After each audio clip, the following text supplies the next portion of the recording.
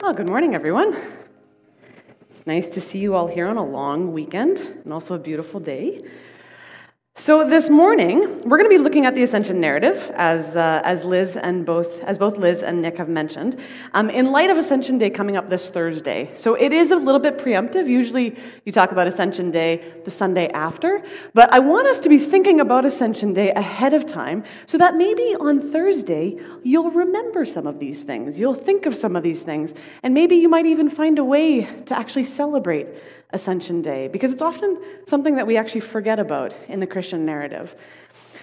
We read in the first few chapters of Acts that 50 days after Easter was Pentecost. Now, Pentecost, of course, meant something different in Jewish history, but 50 days after Easter, the Spirit fell on the disciples, right? We have this wonderful story in the second chapter of Acts of the Spirit falling on the disciples. There's tongues of fire, people are drawn to Jesus, and it's this lovely story that we're all fairly familiar with.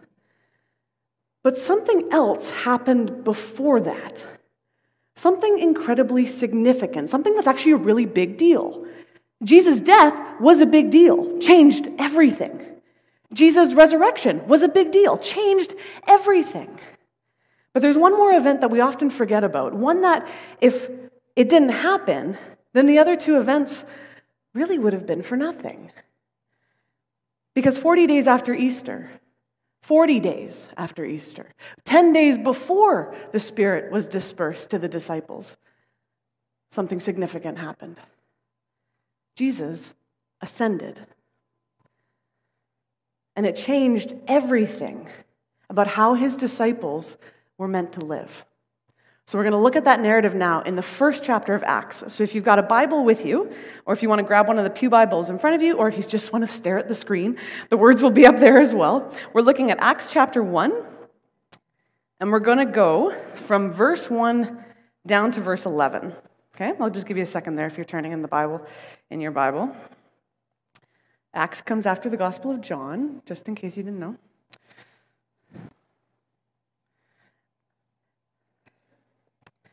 Acts chapter 1, verses 1 through 11. Y'all good? Cool.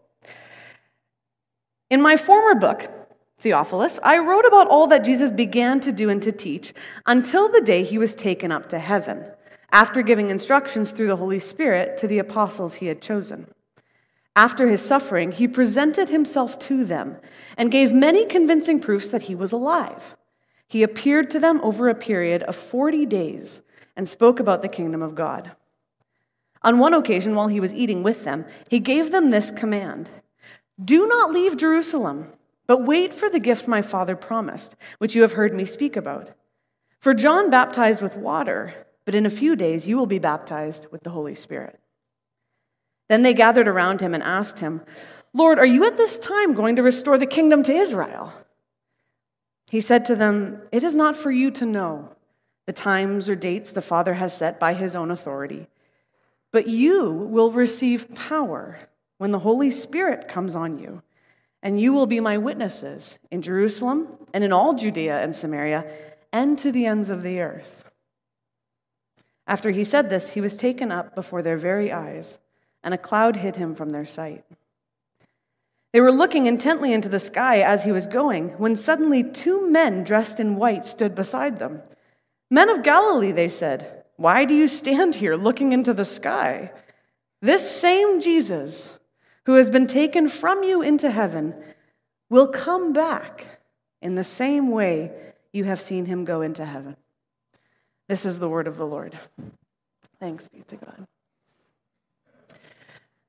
Okay, so what we're going to do this morning is we're going to spend a little bit of time just processing through some of the implications of these verses that we've just read, and then we'll see how they sort of land, give a few implications or applications for them in our day-to-day living. So essentially what we're doing is we're looking at the riches that can be found in this text, and then we're going to try to translate those riches into our own day-to-day living, okay?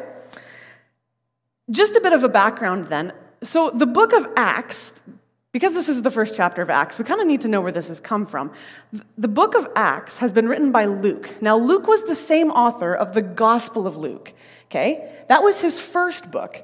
Acts is his second book, Okay, so whenever you think of these two books, think of them in tandem with each other, okay? Because Acts actually continues where the book of Luke ends off, all right? In that book, as Luke mentions here in verse 1, he talked about all that Jesus began to do and to teach. Okay, implication there is that the work is not yet done. All right, in that book, I talked about all that Jesus began to do and to teach. What Jesus started to do, verse 2, until the day he was taken up to heaven. Wait, what? Already in verse 2 in this book, we are told that Jesus is gone.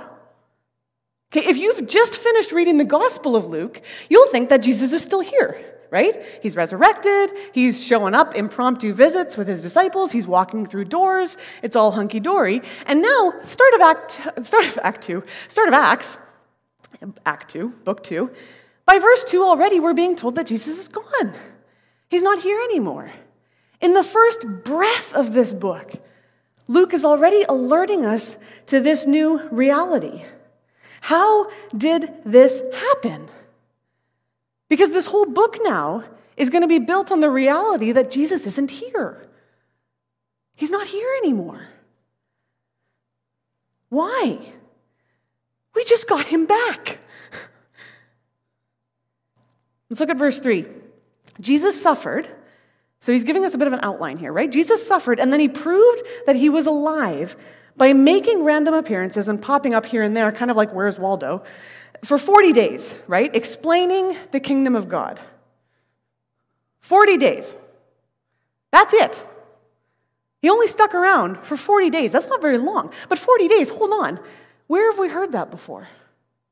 Where have we heard the number 40 before? You're allowed to talk, it's fine.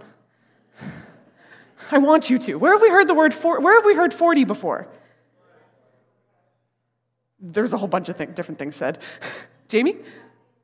Yes, yeah, fasting in the desert. Now, so Jesus has already had an experience of 40 days, right? But what was that experience connected to? 40 years in the desert, yes. So Israel had an experience, they had a wilderness experience for 40 years in the desert, where they had to learn to trust in God, right? Jesus then, one of the first things we see Jesus doing is he has a wilderness experience for 40 days. He's in the desert, he's in the wilderness, being tempted by the devil to show whether or not he is in fact the true chosen servant, whether he can take the mantle from Israel and do what Israel could never do. To be a light to the nations, to be God's true chosen servant that trusts in him alone, right? So that 40 days fulfilled those narratives, but what's up with these 40 days? What are these 40 days doing? Well, perhaps these 40 days are demonstrating that the task that Jesus took on is now complete. Sort of like saying, the first 40 days was about being in the wilderness and showing that he could be in the wilderness, and now the wilderness has actually been conquered. And just as Israel's wilderness experience led to an entry into the promised land, so too these 40 days of Jesus are now showing the disciples a new gateway into God's promises, a new gateway into the promised land. And the promised land now is no longer a place here on earth, a new society, a perfect kingdom like what the disciples want. No, the promised land is Jesus. He's the gateway now into God's promises. He's the way that we get to God. It's all in him. Through Jesus, we enter God's new creation order, into this new reality that's now being formed between heaven and earth, because these two things are now colliding. Which is why the story doesn't end with the disciples then following Jesus into heaven as if earth doesn't matter. Right? That's not what happens. Hopping down to verse 11, the ascension story ends with these two men in white, who we're assuming are angels, and not just strange Greek men in nice white robes. We're assuming angels. They say to the disciples, "Men of Galilee, why do you stand here looking into the sky? This same Jesus who has been taken from you into heaven will come back. He's coming back in the same way that you saw him leave. That's the future. That's the hope that Luke is trying to push on us here. God's going to end up coming back here. This is his desired dwelling place, a new earth. A place where God is finally intersected with humanity. A place where there is no more crying or tears. It's what we read about in Revelation. A place where there is no more sin or sickness. A place where there aren't any more random murders or wars or pandemics or fragile and broken relationships. It's a perfect world. That's what the whole scriptures are leading us towards. He's coming back here because that was the whole plan. Creation regained, restored, renewed, given back. That's the ending that the ascension points us to. That's the ending that we long for as Christians. Yes, there is immediate hope in death, just in case your brain's going there. Upon death, there is immediate hope that we are with Jesus then as well, not that we just wait for him later on. In some mysterious way, we are with Jesus, just as the criminal on the cross was promised that he would be with Jesus. Remember that? The guy who was crucified next to Jesus, Jesus says to him, "Today you'll be with me in paradise." That's a hope we can hold on to in some beautiful and mysterious way. We are united with Jesus in death, upon death. But even as glorious as that is, that's not it. That's not actually the end of it. Because the story actually ends with him raising us up with him from the dust of the earth, just as he did at the start of creation. And that's only going to happen because he's going to be coming back. He's going to be here with us. And he's going to allow us to participate in a resurrection just like he did. This is why the angels emphasize this at the end of this passage. Right at his departure, just as he's left, they're telling the disciples it's okay, he's coming back.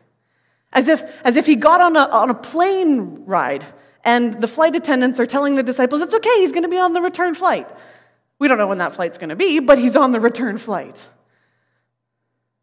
The whole Bible narrative assures us over and over again that this is God's greatest desire. Not that we would go to where he is, because we can't do that, but that he would come down to where we are so that we can all dwell together here in the goodness of what creation was supposed to be. That's a beautiful thing that we as Christians get to hope for. That's something to be proclaiming hallelujah towards. See, this event, what we read about, it sets the future in motion. The end is determined. It's not an if or a maybe. It's not maybe Jesus is coming back. It's not we have to act or be a certain moral way for Jesus to come back. He's coming back. That's set. That's the finale. The return flight is booked. And if the ending is secure, then we can be secure within that. We can feel secure within that. Because in no way, again, is this about us proving ourselves or finding some way to get to heaven. It's about him actually finding us here. It's about him actually meeting with us here. That's what we see in Jesus himself. He came here to find us. And nothing can stop us from being reunited with him. Because he's coming back. That's not going to change. Why? Because he now holds all authority in heaven and on earth. That's what the ascension means. That's why Jesus left, so that he could be given all things, so that all things could come under his command. He's finished what he started. He's in charge of what happens next. He's got everything.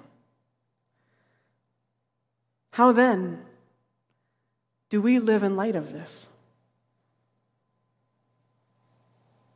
What do you think? You don't have to talk now, it's fine. Just think about it. How do we live in light of this, right? If this is one of the most beautiful truths, if not the most beautiful truth of our Christian faith, how is this meant to change how we live? We should always be asking ourselves this question. How does this impact my day-to-day? Even in seasons of grief or hurt or pain, maybe even especially in seasons of grief, how does this impact my day-to-day? Because he left us behind, right? He left us here. But he did that for a reason. He did that for a purpose. Was it to leave us with intelligence and wisdom and knowledge about the future so that we can wow everybody to him? I mean, that would be great, but according to verse 7, it's actually not for us to know the dates and the times. Thanks, Jesus. It's not for us to know. We either wouldn't be able to handle that kind of knowledge or we would misuse it. But the way that he says it, it is not for you to know. This kind of knowledge is not for you. It's not for you. It's not that I don't want to tell you, it's actually just not for you. All we need to know is that his leaving for now means that we actually get to receive something better.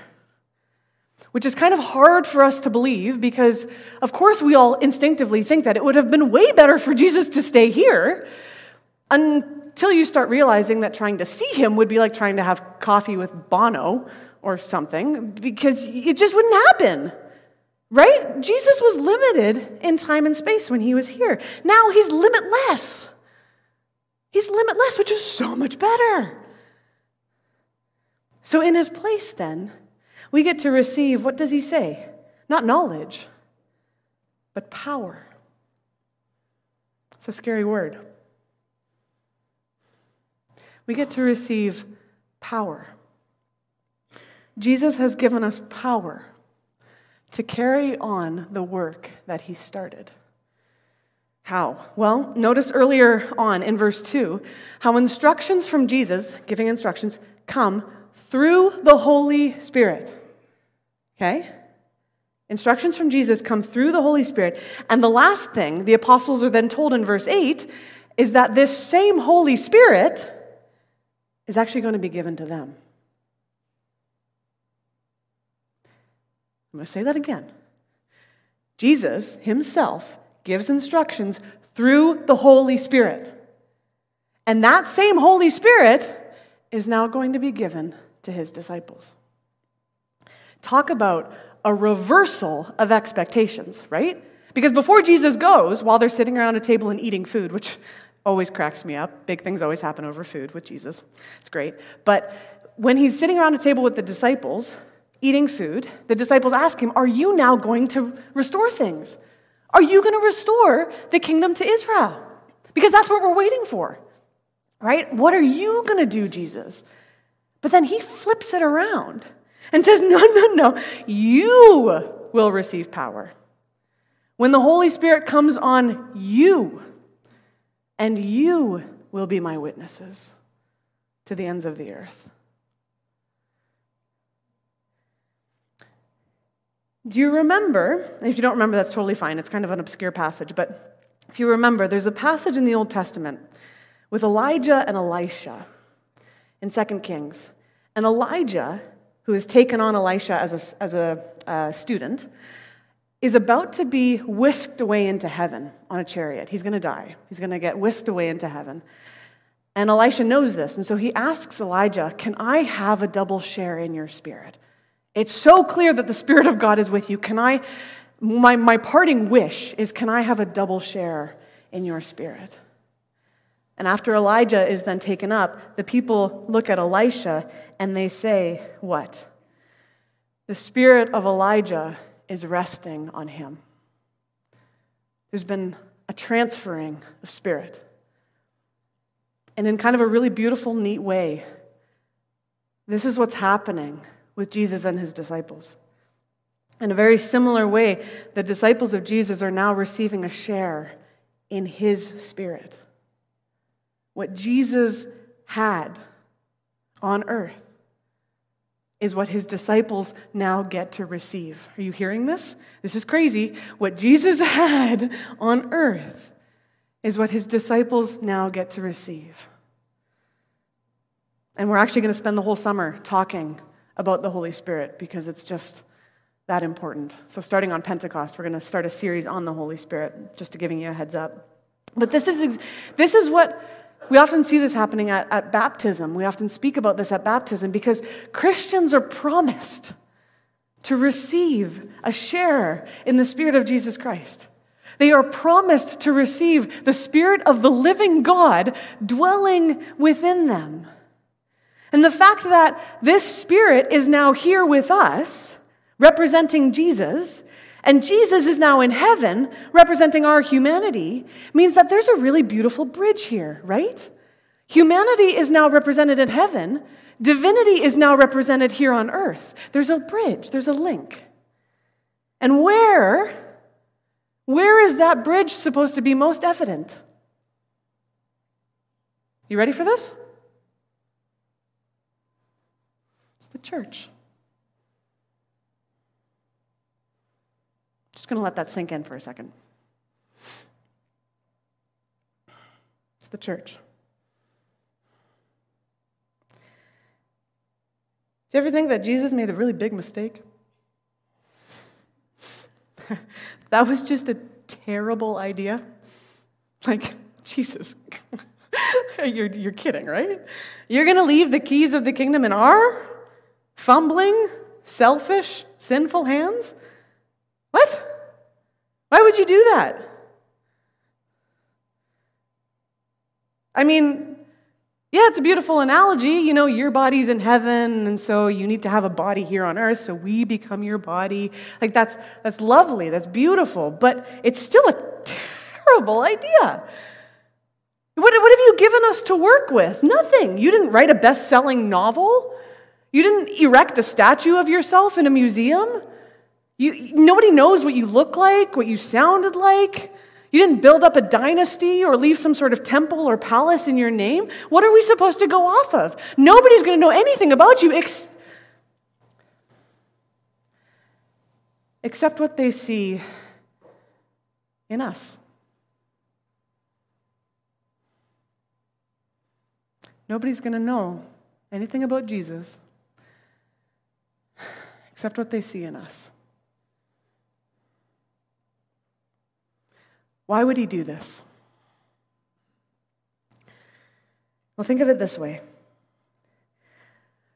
For Jesus to leave and then give us the power to carry on his work was like taking a tree and splitting it up into all of its different molecular atomic particles.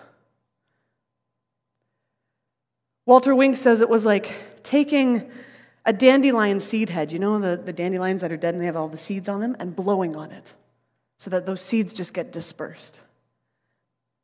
Philip Yancey used the analogy of a prism. It's like the light coming towards a prism and then shooting out in an array of colors and waves.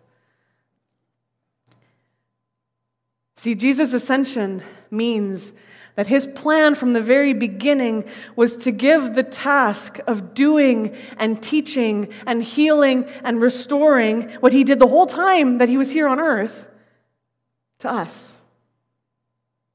We are his body here on earth. We are the extension of him here on earth with his Spirit operating within us. Have you ever thought about that? We are his body and we have his Spirit. You can't get more holistic than that. We have Jesus. We are his body. We are identified as his body. We have his Spirit. Nothing of this is in and of ourselves. This is how we're meant to live. And so there's two encouragements that I want to leave us with this morning to help us embrace this a little bit. Now, there's obviously more, but Spirit willing, I'll leave those for you to ponder on your own. But the first is this, and this may sound obvious, but it's going to be said anyway.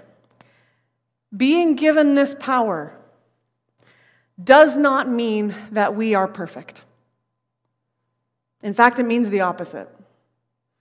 And again, that might sound obvious, but sometimes I think that based on the ways that we sometimes treat each other and the expectations that we have on one another, I don't think it's as obvious as we think. Remember, the apostles were chosen by Jesus. They didn't choose him. They were chosen by him. They didn't do anything. They didn't prove themselves in any way to receive a share in his Spirit. It was completely gift. It wasn't of their own doing. But they were chosen despite their flaws and inadequacies. Why? Because Jesus wants to work through broken, fragile people who can learn how to depend on him. Why would he ever go with people who think they're fully self-sufficient in and of themselves? That's not going to do anything. If the whole idea is to have his Spirit and his presence working within us, he has to work through broken people. We have to be broken in order for him to use us. Because it means then that we depend more on him than we do on ourselves. We can't actually do it on our own. We can't, in and of ourselves, actually be witnesses for Jesus. It's not possible. Flannery O'Connor once said this when she was an author, famous author, and people would write her letters all the time because she was Catholic, and so they would ask her questions about the church. And there was one letter that came in that was just bemoaning the state of the church. And she said this: "The church is founded on Peter, who denied Christ 3 times and who couldn't walk on water by himself." Should we really expect ourselves to be any better? We need to be careful about the expectations that we put on one another. And I don't want to minimize this. I think all of us know people that have been hurt and disappointed by the church. It's such a tragedy to us. We all know people friends, family that have left church that don't even want to associate with Christians anymore. And I'm talking about the global church, right? I'm talking about multiple churches that leave the capital C church, that don't even want to associate with Christians anymore because they didn't feel like they saw Jesus in them. That's tragic, right? We all want for the church to be the perfect embodiment of Jesus. That's what we all want. We just all think that looks a little different, right? But that's ultimately what we all want.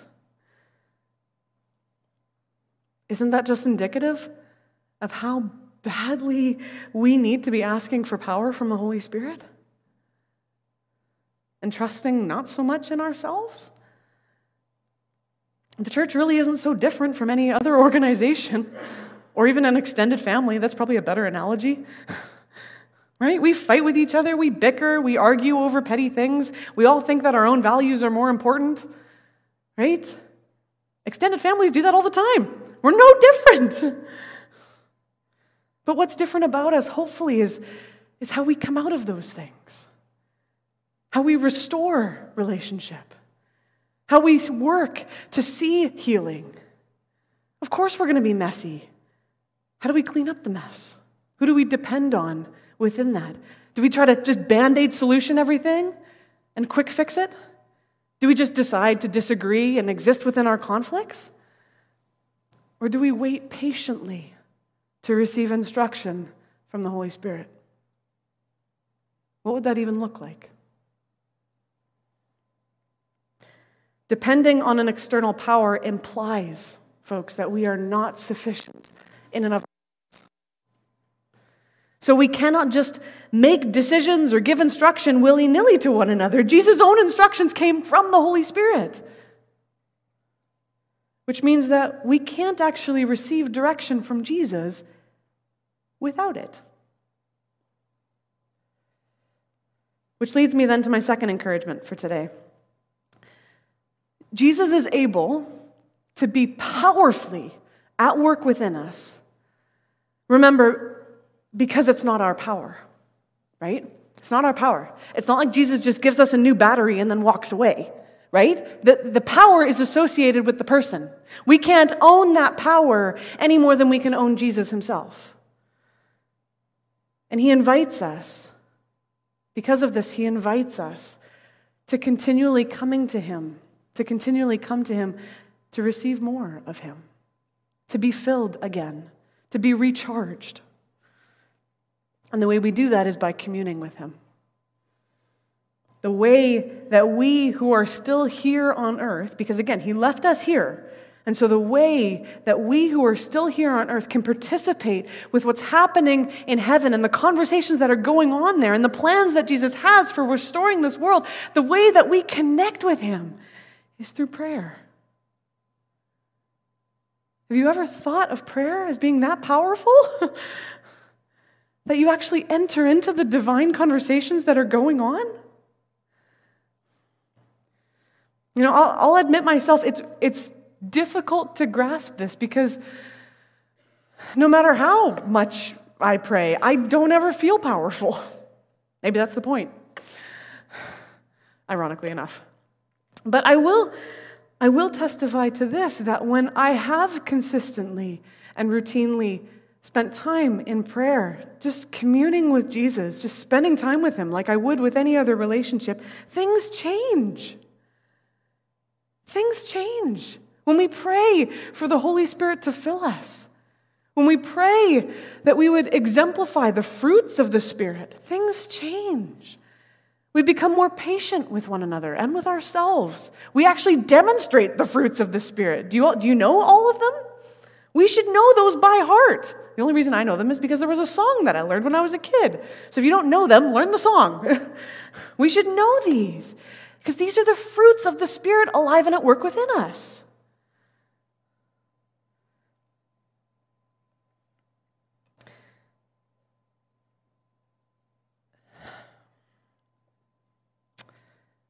When we do spend time in prayer, we are much more mindful and much quicker throughout our days to pause and to ask, what would Jesus hope of me in this situation? Maybe even to ask him directly, Jesus, what do you want for me in this situation? What would you hope for me to say? What do you think? I mean, really, who would have thunk it? That when we pray for him to be near us, that he actually does it. Sometimes I think we have more confidence in a Tim Hortons drive-thru than we do in prayer. Not to say that Jesus is like a fast food restaurant, but you know what I mean, right? Like when you ask for something and you get it. Like, maybe that's because we believe in prayer, but we forget that our prayers actually matter.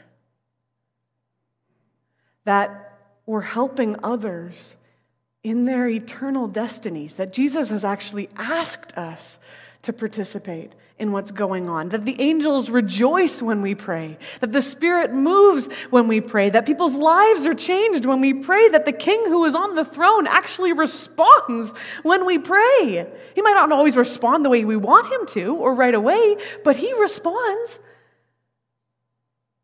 In other words, all of heaven shakes when we pray.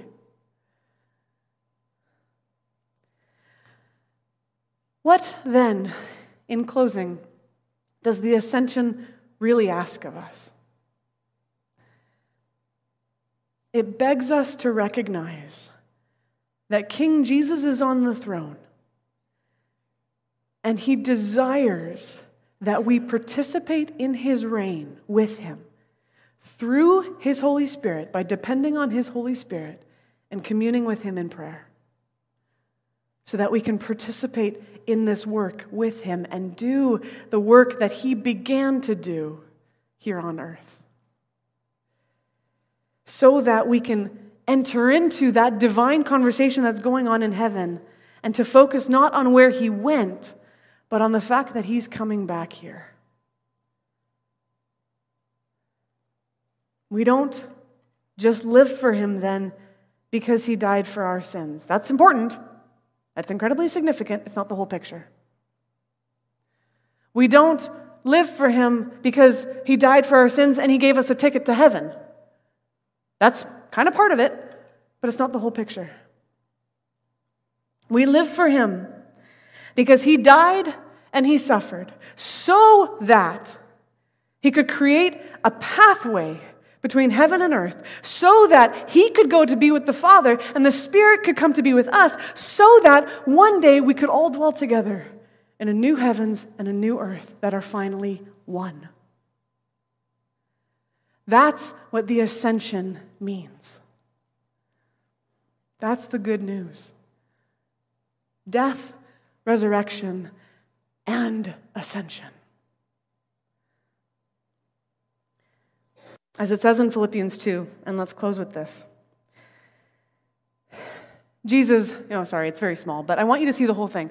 Jesus, who, being in very nature God, did not consider equality with God something to be used to his own advantage.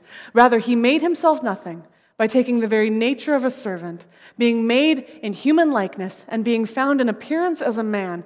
He humbled himself by becoming obedient to death, even death on a cross. And look, it doesn't end there.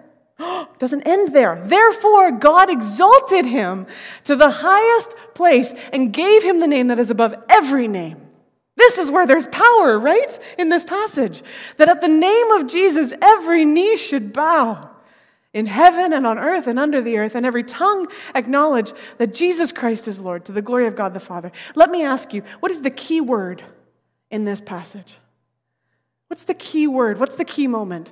We might think it's in the middle there, even death on a cross, and that is significant. That is huge. But I want to argue this morning that the key word is therefore. Therefore. Death means nothing if there is not a therefore to follow it. A significance, a purpose, a follow-through, an implication. Therefore, God exalted him to the highest place and gave him the name that's above every name. This is what we proclaim. This is what we witness to. This is our good news. Let's pray.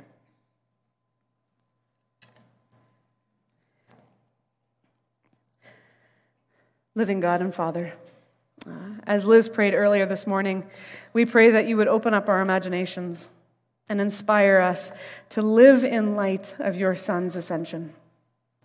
We pray that we would celebrate in every way that Jesus, that you are our King, and that we would continue to be sanctified and purified by your Spirit. Give us grace, Jesus, for the many ways that we fail, and encourage us to continually be asking and pleading for more power, for more wisdom, for more filling by and through your Holy Spirit, so that we can be your body, your hands and your feet on this earth until you come again. In the power-filled name of Jesus, we pray. Amen.